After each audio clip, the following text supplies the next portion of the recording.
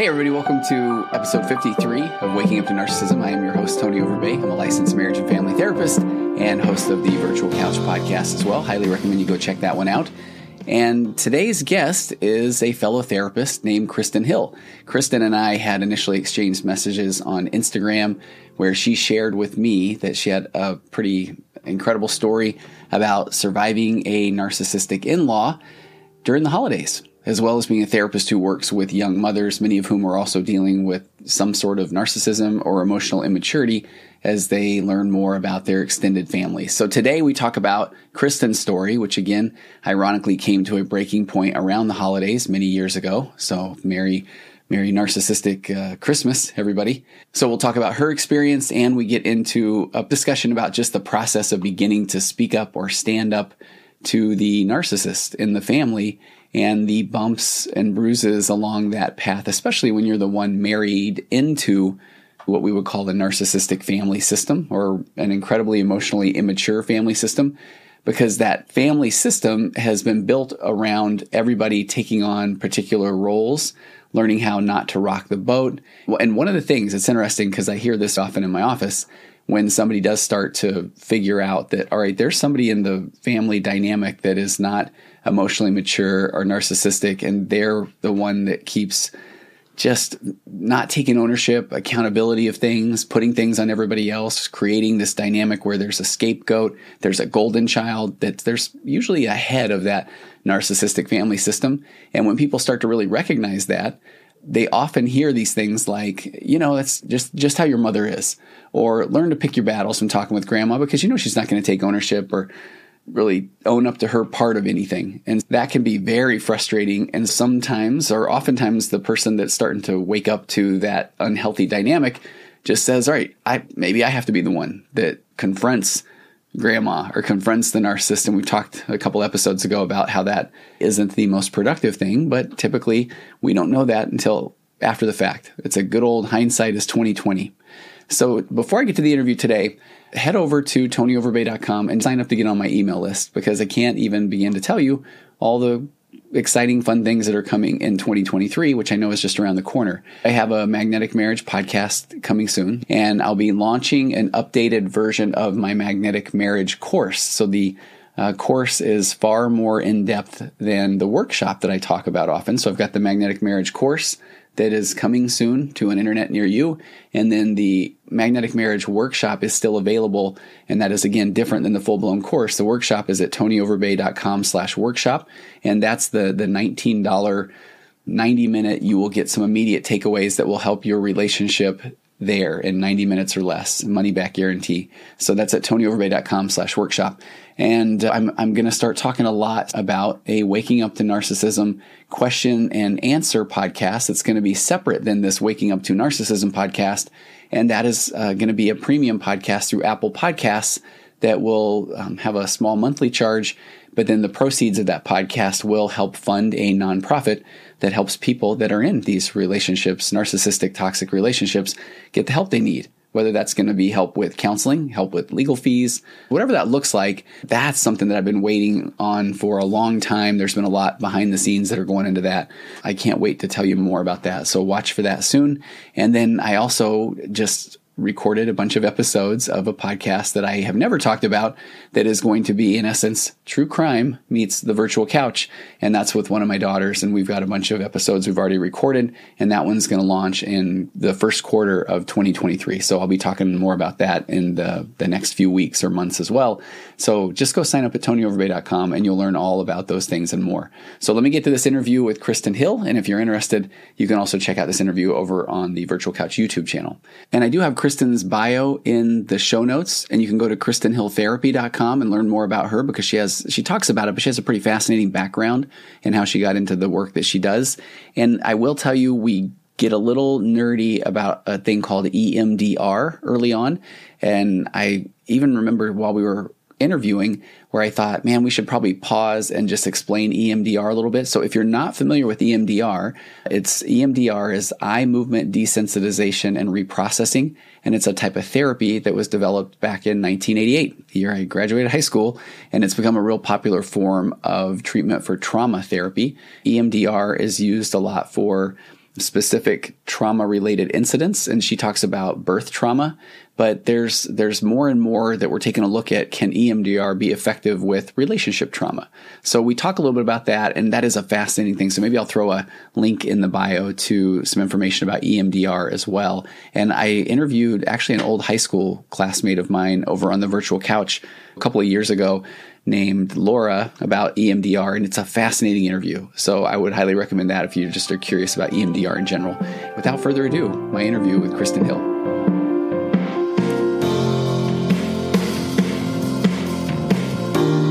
Kristin Hill, waking, take 3 at this point. Welcome. Here we go. Welcome to a podcast. I was going to say Waking Up to Narcissism, but part of me wonders, I think this might be a virtual couch and Waking Up to Narcissism material. Sure. Yeah. Sure. But here's a quick train of thought. I love going to movies, and every now and again I can go to one and I know nothing about the movie, and I just think I enjoy it a little bit more, but sometimes there's duds. Okay. But that's not me saying that there's a potential dud in the interview. Don't get me wrong. But we had traded a couple of emails, and you have your own experiences around narcissism, and you are also a therapist. Is that correct? Okay. Yeah. So I'm really just going to step back and say, okay, Kristin, take it away and tell me about who you are. Wow. And then tell me your story. And so I'm looking forward to this. Okay. Well, feel free to interject at any point. Okay. If you have questions.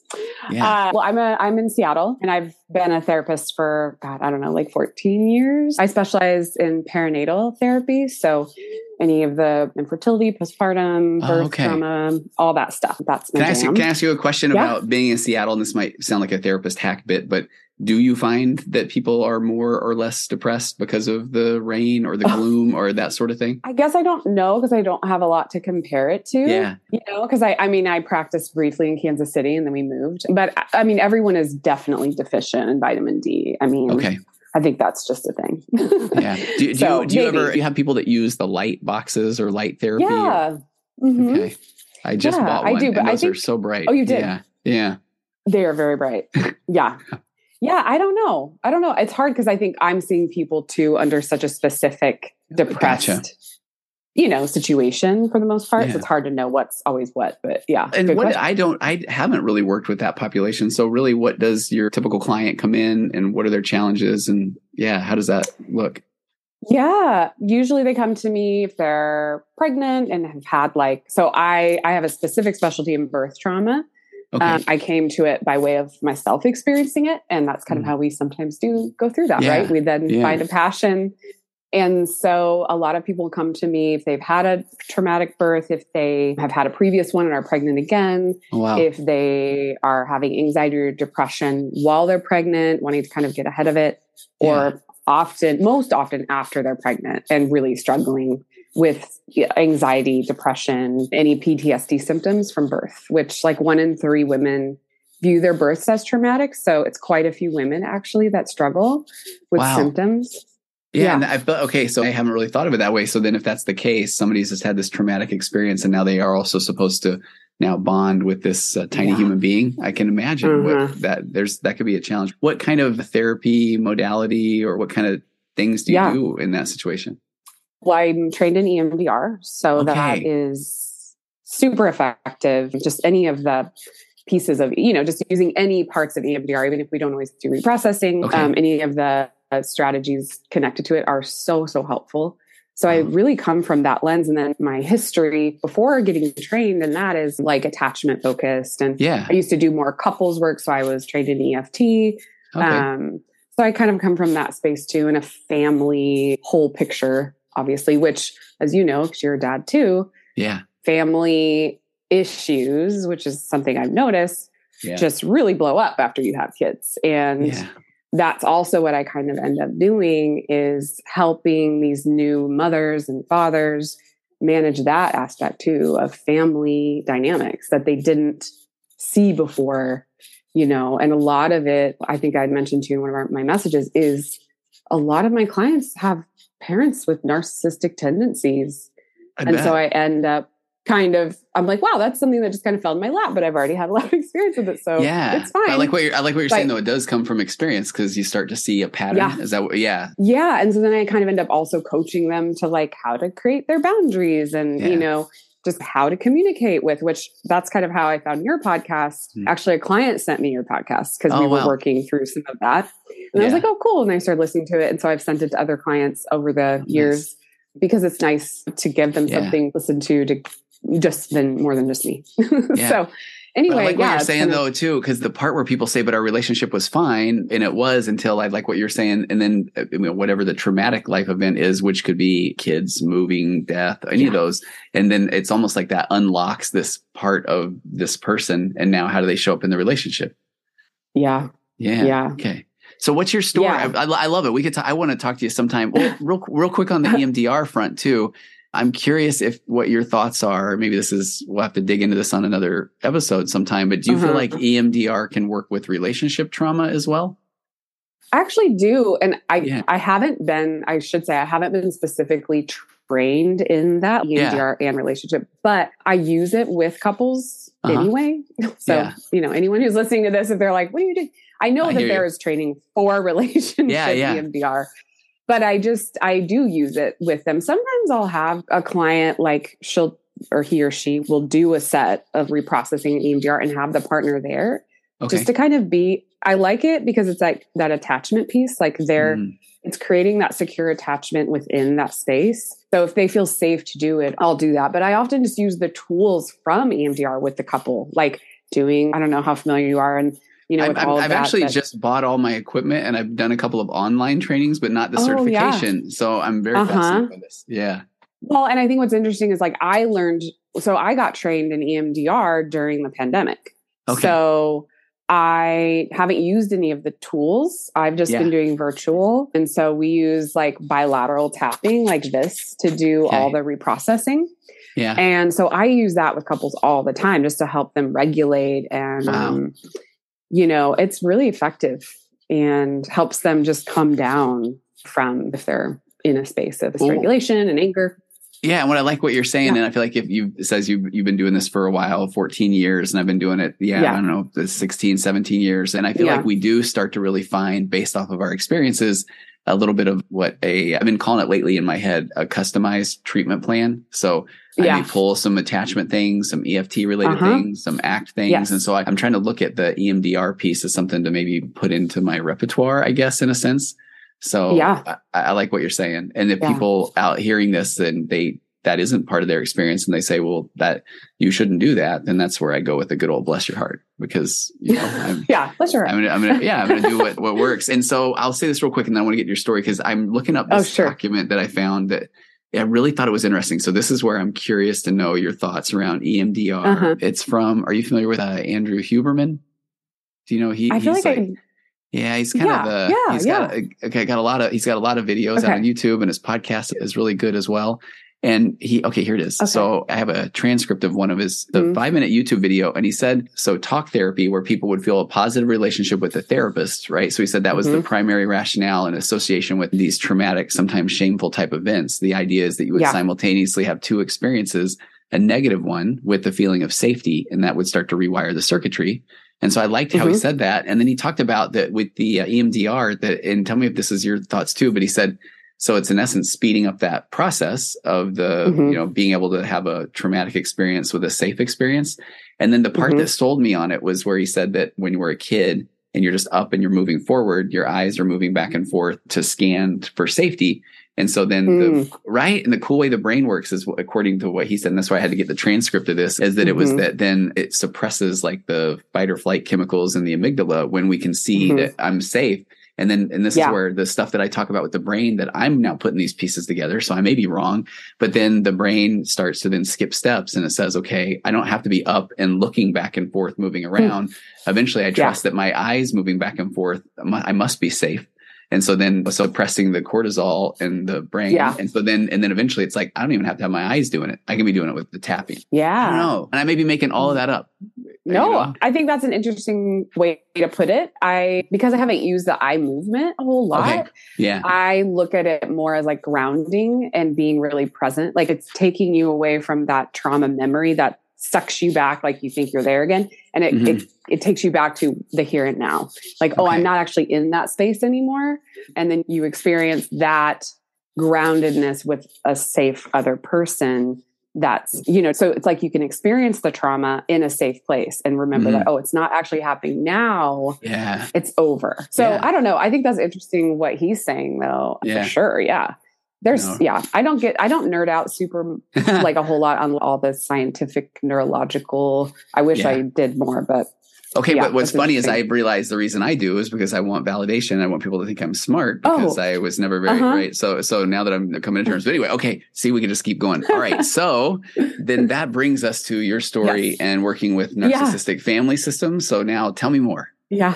Okay. Well, okay. So before I worked with narcissist families, I came into a situation where very young at 20, I started dating my husband and didn't know at the time, he didn't either, but his mom is a pathological narcissist. And this is what I'm finding with a lot of my clients who have like narcissistic in-laws. You start dating someone when you're young and you don't know what's what, right? You're coming into a family, you're trying to respect their whole deal and make a good impression. And, I think generationally, like we've all grown up, family is important and respect family. And there's been a lot of emphasis on don't make waves and just accept whatever's happening. So there's all that playing in the background, I think. Can I tell you, this is an ADHD joke, but I saw a shirt one time and it was this shirt and a bunch of people wearing it. It was a family reunion and it said family over it's a family over everything. I know, right? And I said to my wife, I'm like, family over emotional abuse, family over mental abuse, family over. And I thought, man, but understand that's where people are coming from.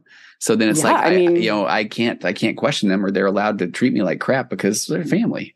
And that's not okay. Yeah. And that is, I don't know if you worked with tons of, clients who've been in this situation. So it is kind of just accept it, just deal, it's family, So I came from some of that space, obviously, like many of us did. And so in my 20s, I'm like, okay, there's something off with this person. Her son, who I married, was her kind of favorite golden child, right? Gotcha. The one that he was the oldest. Do no wrong. Yeah. He was a musical performer. Like he did all the things she wanted him to do. And so I come in and I'm not like a docile, quiet person. So I come in and I'm like, wait, what? Kind of asking questions and respectfully, not really to her, but to my husband. So I married into this situation where, while we were dating, I had many strange experiences with her kind of trying to assert power and control, like making me put my suitcase in the garage the first time I ever stayed at their house. Okay. What was the rationale behind that?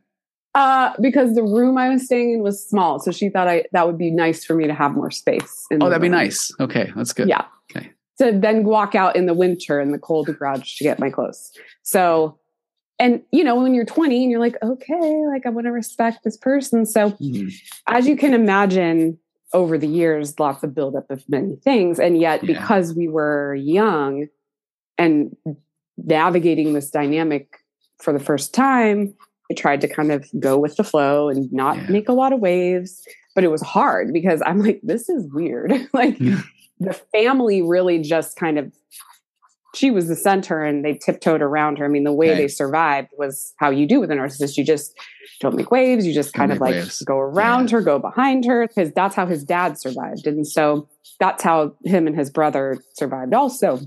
And then I come in, I start going to grad school and I'm like, hey, this is weird. I think your mom might be a narcissist. And we start having these conversations. And how did he take that initially? Was that like, I feel like sometimes it's was he okay with that? Or was it he was okay. Because he knew she was weird and odd. Like he knew that her behavior was strange and he was okay with it. But then it's like the dynamic of, okay, well, how do we, and we were still, mid or 20s. He wants a relationship with his parents. It's like that whole thing where you feel that as the child, you want to have a connection with the parent, even though there's this whole thing going on with them that's dysfunctional. And of course, he had I think it made sense to him suddenly because he had all these history stories with his mom of all this bizarre stuff she would do. I bet. And put them through their whole life. And so I think maybe in a way it was a relief because he was like, oh, that's what's happening, right? But we lived far away from them, so we didn't have to deal with them a whole lot, And so that was kind of nice. But then at the same time, we didn't have to learn, I think, how to set some boundaries, right? Because we would just kind of survive visits and then leave. And then there'd be all this residual stuff to the point where I would get really panicky when we would have to see them because, because she was so against me.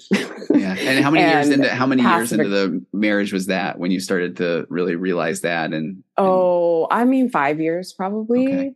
Yeah. I think I got panicky before then. It was a long time of me just trying to muscle through because I had a sister-in-law who was very like sweet and didn't question things and here I was like, what is happening? And I was kind of the black sheep being like, hey, this is weird. And everyone's like, let's just be cool. Don't rock the boat. Yeah. And I couldn't not do it. So what kind of spurred everything on is we have a child. And she unfortunately happened to be in our home visiting a week after he was born during just a really traumatic, horrible thing that I discovered from my birth. And she was there. So then we were intertwined in this like traumatic birth thing. Yeah. And that wasn't great. Right. So we had all this stuff, just like this ball of, I don't even know what to call it. Just enmeshment, just a big old mess. Just a mess. And all this unspoken stuff, right? Because you don't talk about it. No. Because she's not safe. So then we go on this Christmas trip, all of us together. 2013. I had a 1-year-old, almost one, and my husband's brother had 2 little kids, like babies. And we're all staying in a house together. Not smart. And my mother-in-law, usually we start noticing a pattern around day 3. She can't really hold back all of her narcissistic tendencies anymore. Like she tries to kind of behave, but then she can't anymore.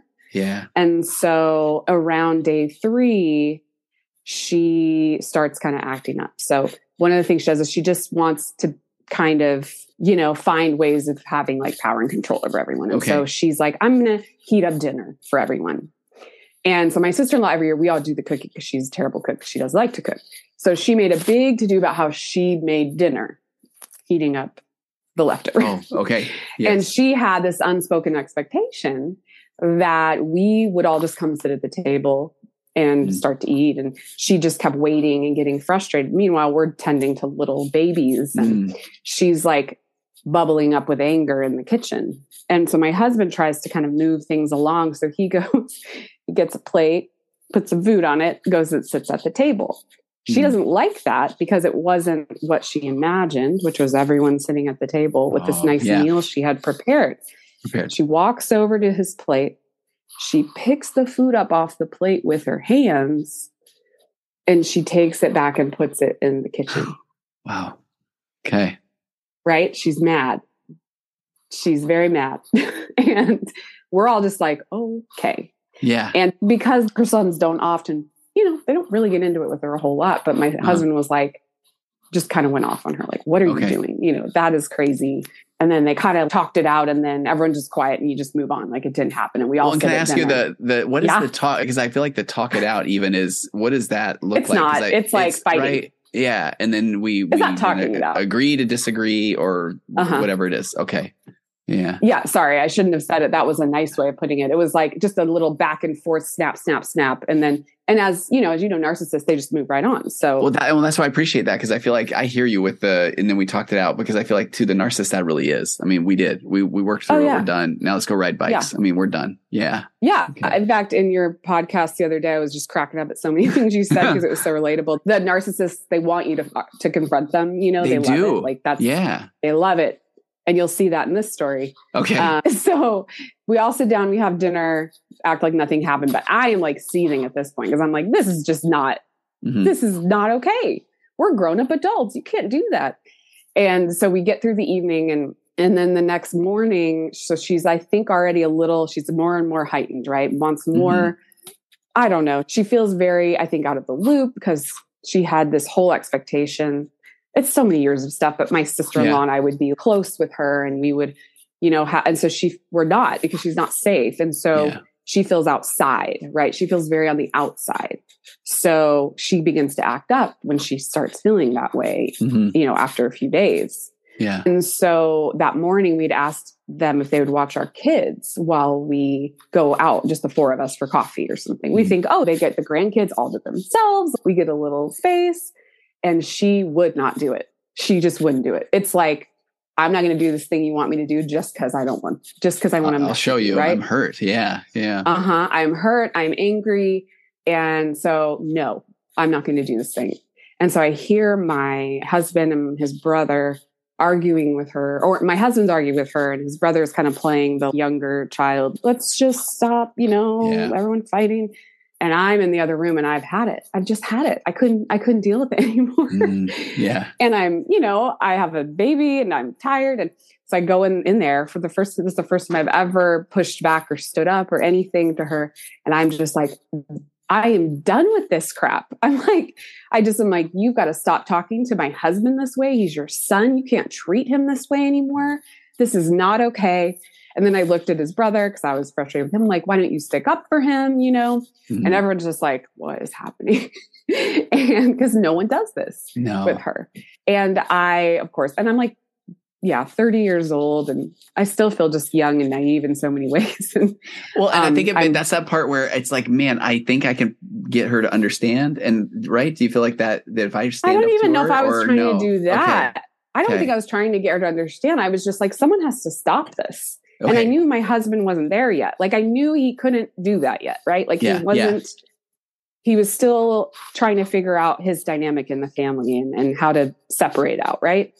And Kristin, can I feel bad even interrupting, but I'm curious about your opinion. So I talk about these 5 steps or rules of, raise your baseline and PhD and gaslight and get out of unproductive conversations, set boundaries, and there's nothing you'll do or say that will cause the aha moment. But then I feel like I desperately then want, not desperately, but then I want to go back and say, yeah, there's a difference between I'm not trying to cause them to have the aha moment, but now it does become a boundary that when they do this, I will do this. Do you feel like that was kind of more of the vibe that you were?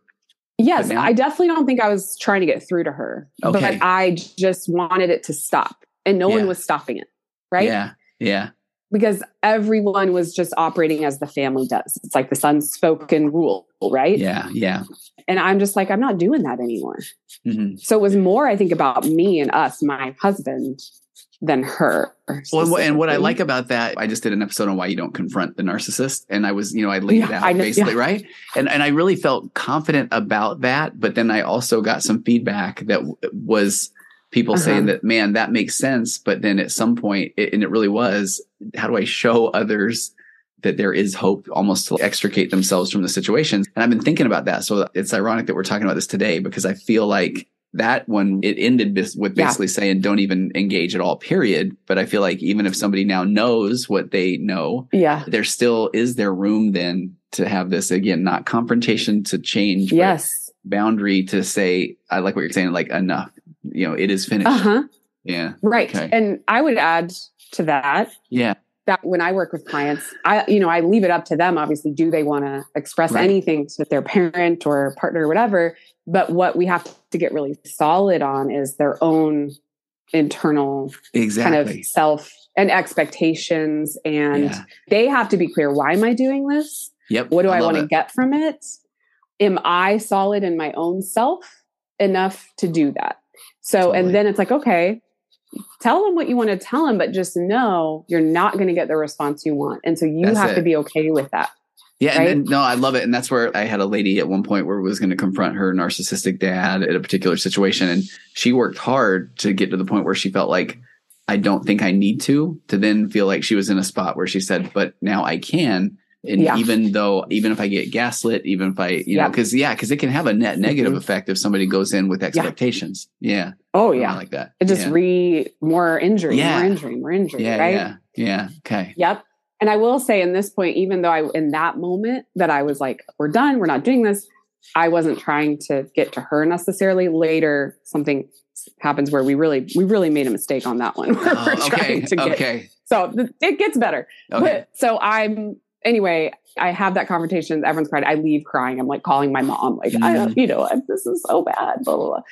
And I'm like, we got to leave. I just want to leave. And my husband comes out and he's like, so our sister-in-law, bless her heart, she thought, well, maybe it would be helpful if we all sit in the living room and talk. That's adorable. Yes, of course I will. Mm-hmm. Yeah, she'll see the error of her ways. Everybody will work it out. Yeah, no, that sounds great. And my only thinking was, I'm like, oh, this is not going to go great. Yeah. But I said to myself, for years I had known she had set her eyes on me, right? As her, what do you call it? Her, were you the hope? Were foe in the family? You're talking about the mom. Yes. My mother-in-law, sorry. Yeah. You were set her eyes on me, right? Yes. Yeah. I'm the adversary. I'm the problem. And so I was like, kind of always trying to get everyone to really see it. Like, you guys see how, but everyone would just like, oh, I don't know. So I'm like, fine, this is an opportunity for everyone to see that this is true. Okay. And so we go in and everyone's sitting there and she just my mother-in-law turns to me and just looks me dead in the eye and says, well, my biggest problem is with you. Oh. And in my mind, she just says it. And I'm like, okay, everyone knows now that she has a problem with me.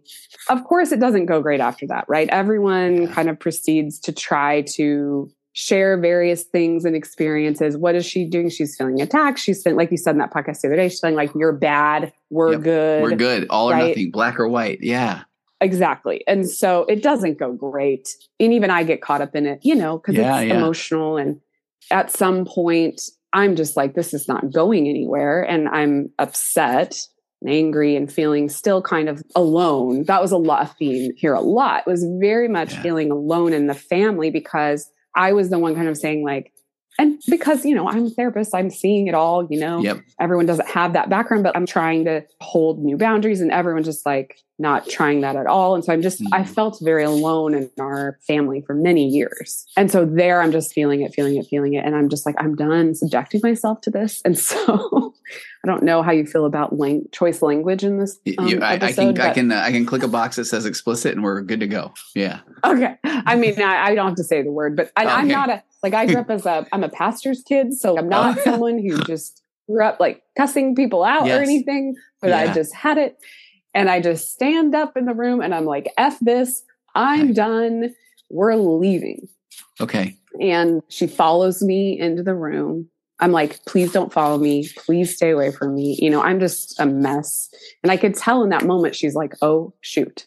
If we don't fix this now, I might never see my son again. Yes, exactly. Yeah.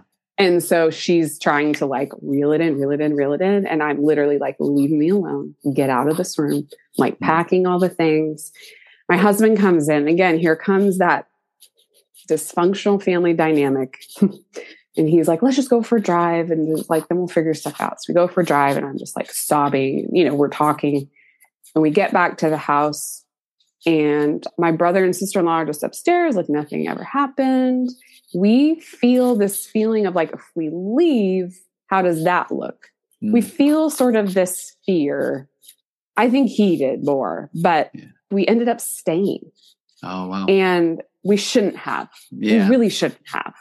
But it was like, well, everyone else is going to act like they're okay. And I felt a little bit of this. I was still struggling with I'm always the bad guy in the family. I don't like that feeling. I don't want to be that. And here's my sister-in-law just being loved and sweet and not ever making waves. And I'm kind of jealous. And, I want to be like that. And so I'm like, well, we should maybe stay, I guess, too, because I don't want to be the black sheep. I don't want to be that person.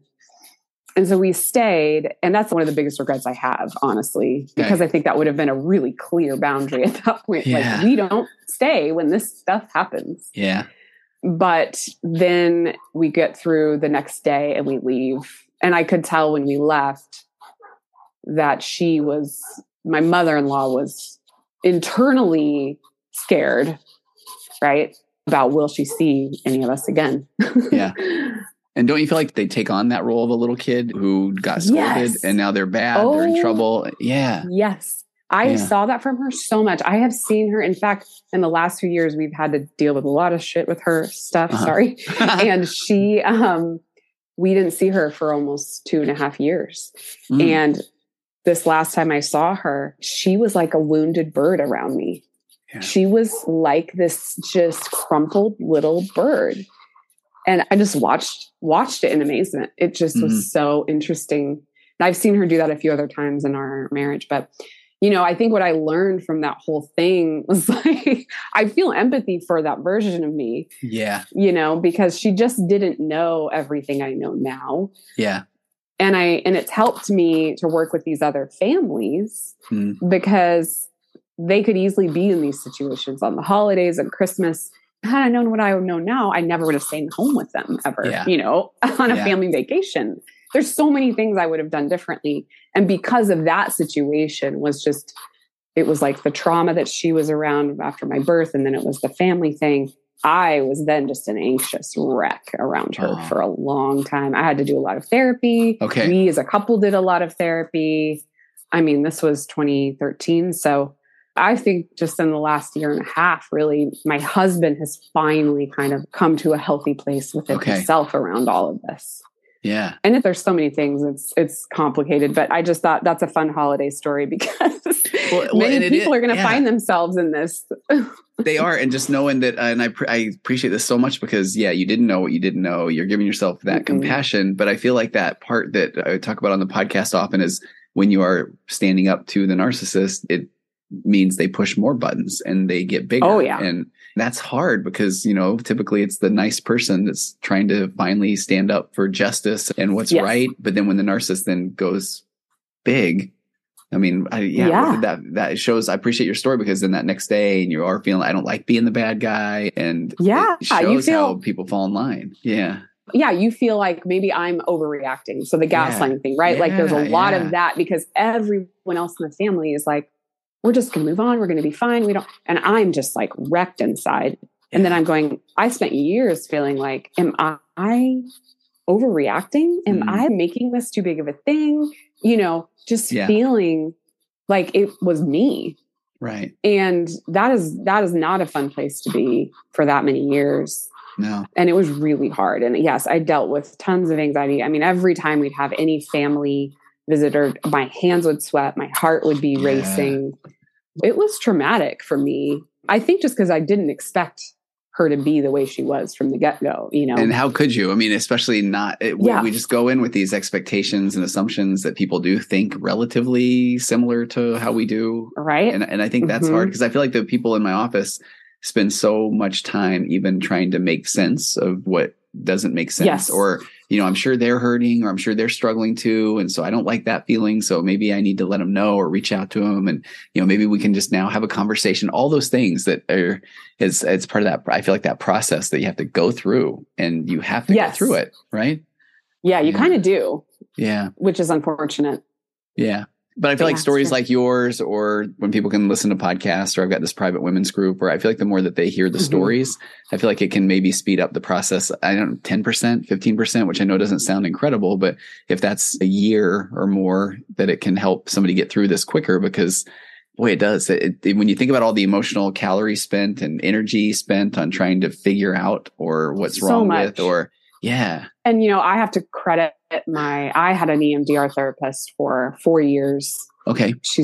I love her to death. And she helped me work through so much of that. And the thing, I think one of the things that really stuck with me is giving that negative energy to the person. Like I realized the more that I kept kind of ruminating and hyper focusing on all the awful stuff she would do, right? Because she would do some awful stuff over the years. But all it did was hurt me because I wasn't helping anything by just trying to get justice or trying to fight back or trying to get my husband to fight back. Yeah. It only really hurt me, and it actually continued to give her power in our marriage. And I just was like, I don't want to do that anymore. I don't want to give that to her anymore. And when I go back, even when we were talking earlier, and I'm saying, okay, but can it be setting a boundary and not trying to have the aha moment? And I still feel like when somebody is through it, well past whatever the break was with the narcissist, that they often do almost find themselves in a spot where they feel like maybe if I would have been able to just pull this Zen mindfulness thing, I would have calmly just grabbed my stuff and left, and that but I feel like again, we have to go through it because I still feel like our brain's still trying to make sense of things, even if we are aware, because I think that's why I struggle with that going back from, all right, I promise I'm not trying to get them to understand, but here's this boundary. Even if it's to lead the people out of the wilderness or whatever, but then I still kind of go back to this place of, but then I feel like down the road, we kind of feel like, what would that have looked like if I could have just left calmly and quietly and known that I never was going to get that exactly right. But then I don't think that can happen in the moment. I don't think it can. I don't know if that's something. Yeah, because no, I just think we're so heightened in our own emotional state, right? We're human. Yeah. We're human. We're not. Yeah. And especially when you have so many years built up of stuff, right? And then that a situation like that where everyone's talking about all the things and the family that have happened, you're human. You're going to respond in a human way, even if you know the right way to be in that moment. You know what's funny? I ran into one story of someone telling me about a friend of theirs. And this is so funny because I feel like I've got one example of where a woman was in a relationship with a guy that had extreme narcissistic traits. And then when she was aware of it, then she left. And it sounds so simplistic, but even then this was saying, how did she do it? And then she identified that she grew up with a secure attachment at home. So, she had been taught that, well, you don't put up with that sort of thing. You don't waste time or energy. And so I feel like it's almost sad to think that I've got one anecdotal example of that, because I think maybe that's what my brain wants to say. How do we help people get to the point where, oh, I'm not putting up with this at all? But yes. Yeah. But if most people don't come from healthy attachments, which I would find, I have a curiosity about all of it too. The thing I wonder about, just because I would say like 70% of who I see, they have some family member with narcissistic traits, they're dealing with. I'm like, why is it so pervasive? Have you thought about this? Like, all the time. Is it like because of the generational stuff? Like the parents in our, parents' generation were just not very emotional and they didn't, I mean, I know why my mother-in-law's the way she is. She came from a ton of abuse and all that stuff. But, Kristin, so I'm getting all excited now because I feel like this, I think about this constantly because when I started identifying this population, working more and more with it, identifying my own narcissistic traits, tendencies, emotional immaturity, then I think it was early on in the Waking Up to Narcissism podcast where I was very intentional on shifting it to emotional immaturity versus narcissistic traits and tendencies, because I feel like when you look at it through we're all emotionally immature until we're not, then I do kind of call it generational narcissism, because I feel like you go back to like my parents or my parents' parents, and nobody dealt with emotion. Like that was weakness. No. And so then the kids were growing up absolutely not seeing it modeled and not having somebody take ownership, and you rub a little dirt in it.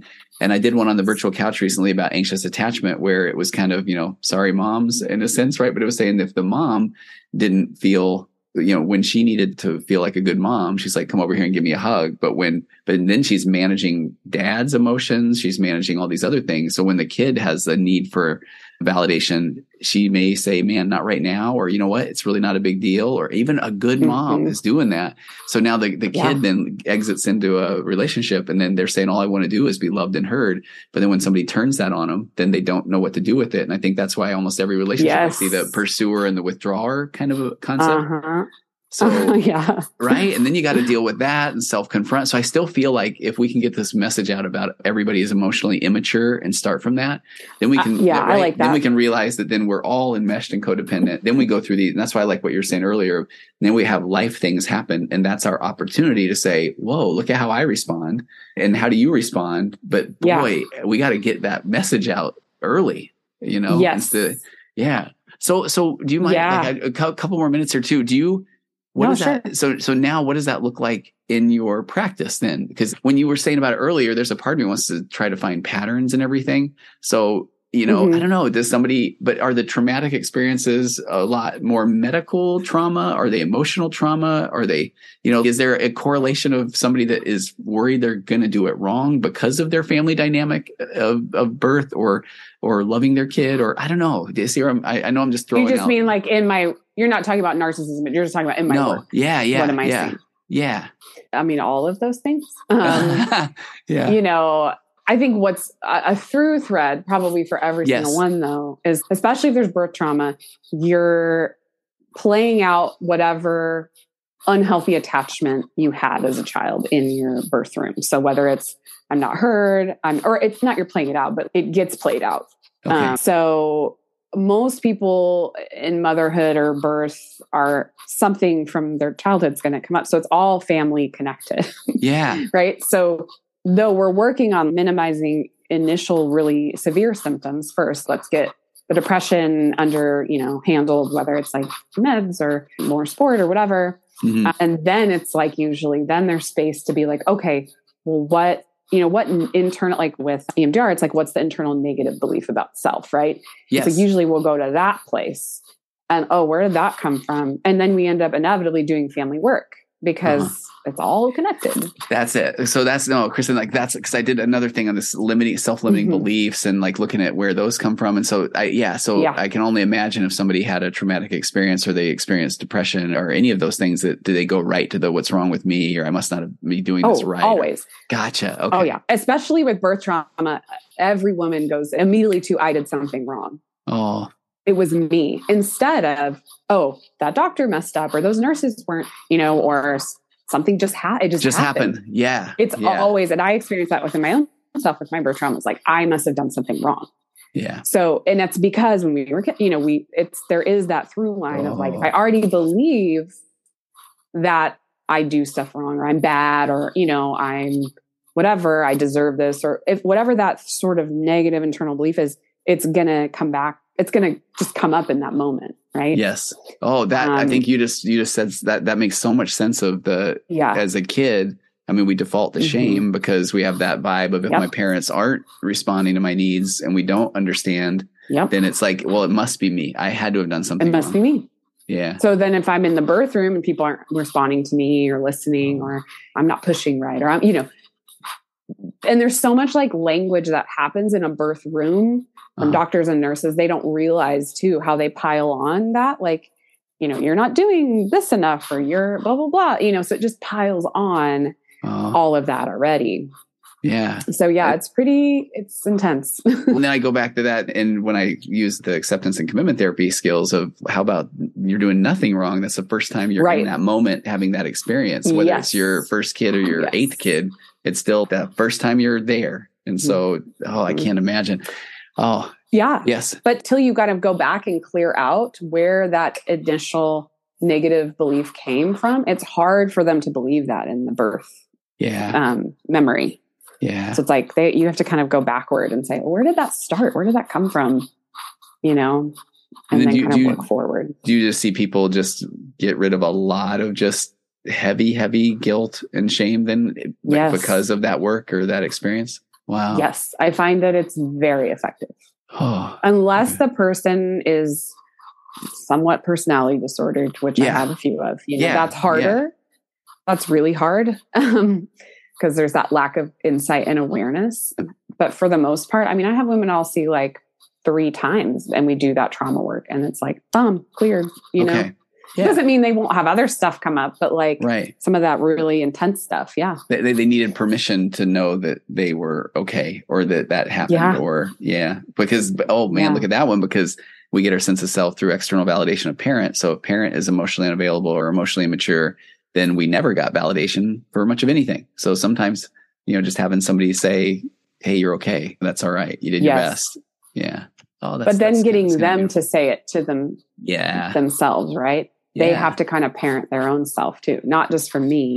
Well, it's funny, like I give them permission. Yeah. Okay. And I like that because one of the things I've been writing about, and I haven't really talked about it much, but was the concept of so you let's just take the stereotype, because I have guys that will say, you always talk about the guy being the narcissist, but just for the sake of argument, the wife gets out of a narcissistic relationship. So one could say that they got into that relationship because they didn't know what they didn't know. And they saw unhealthy relationship modeled as a kid, which would probably come with they didn't get the external validation. So they were trying to fix and smooth and be the peacekeeper. And they go into the relationship as the one that, I got to be kind and fix and be whoever I need to be to keep the peace.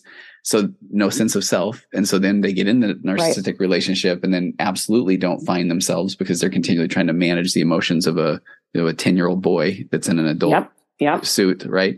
And so then they get out of that relationship. And I've noticed that now when I'm helping that person now, I say, okay, you get to be whoever you want to be. But then, they're saying, okay, who is that? Right. And I'm like, oh, no. This is you now. Right. But now you're dealing with this adult person who has never had the validation from another human being.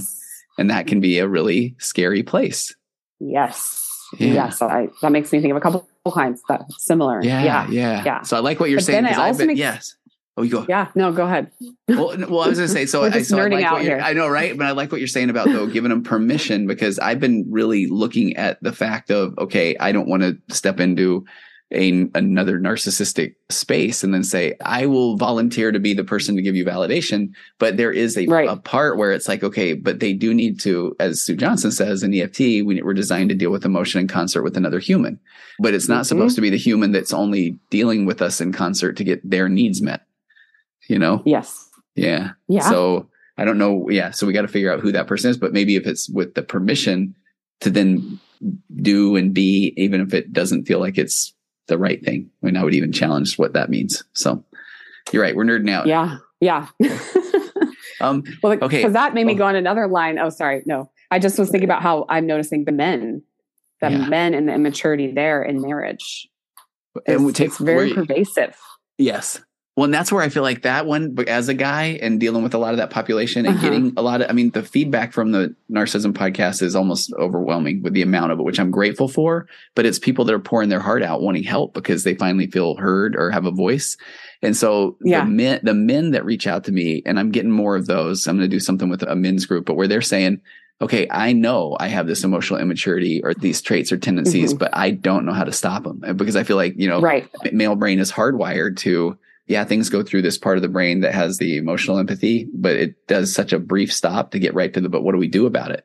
So, and then I've been talking about like implicit memory, or what it feels like to be you, based on a residue of lived experience year after year. And so their brain just jumps right to it. So even when I give somebody these 4 pillars and they're saying, no, I'm aware of my emotional immaturity and I want to change, it's like, it is hard to get them to pause long enough to say, tell me more, or what does that feel like? Because even when they feel like they get it, it's like, no, okay, I get it. So that's hard. I'm glad she said it. But so now, they go right to solution, which can still leave the wife feeling unheard and unseen. And then when I stop the guy and say, man, you're doing great, but can you pause and really sit with that discomfort and try to feel what she's feeling?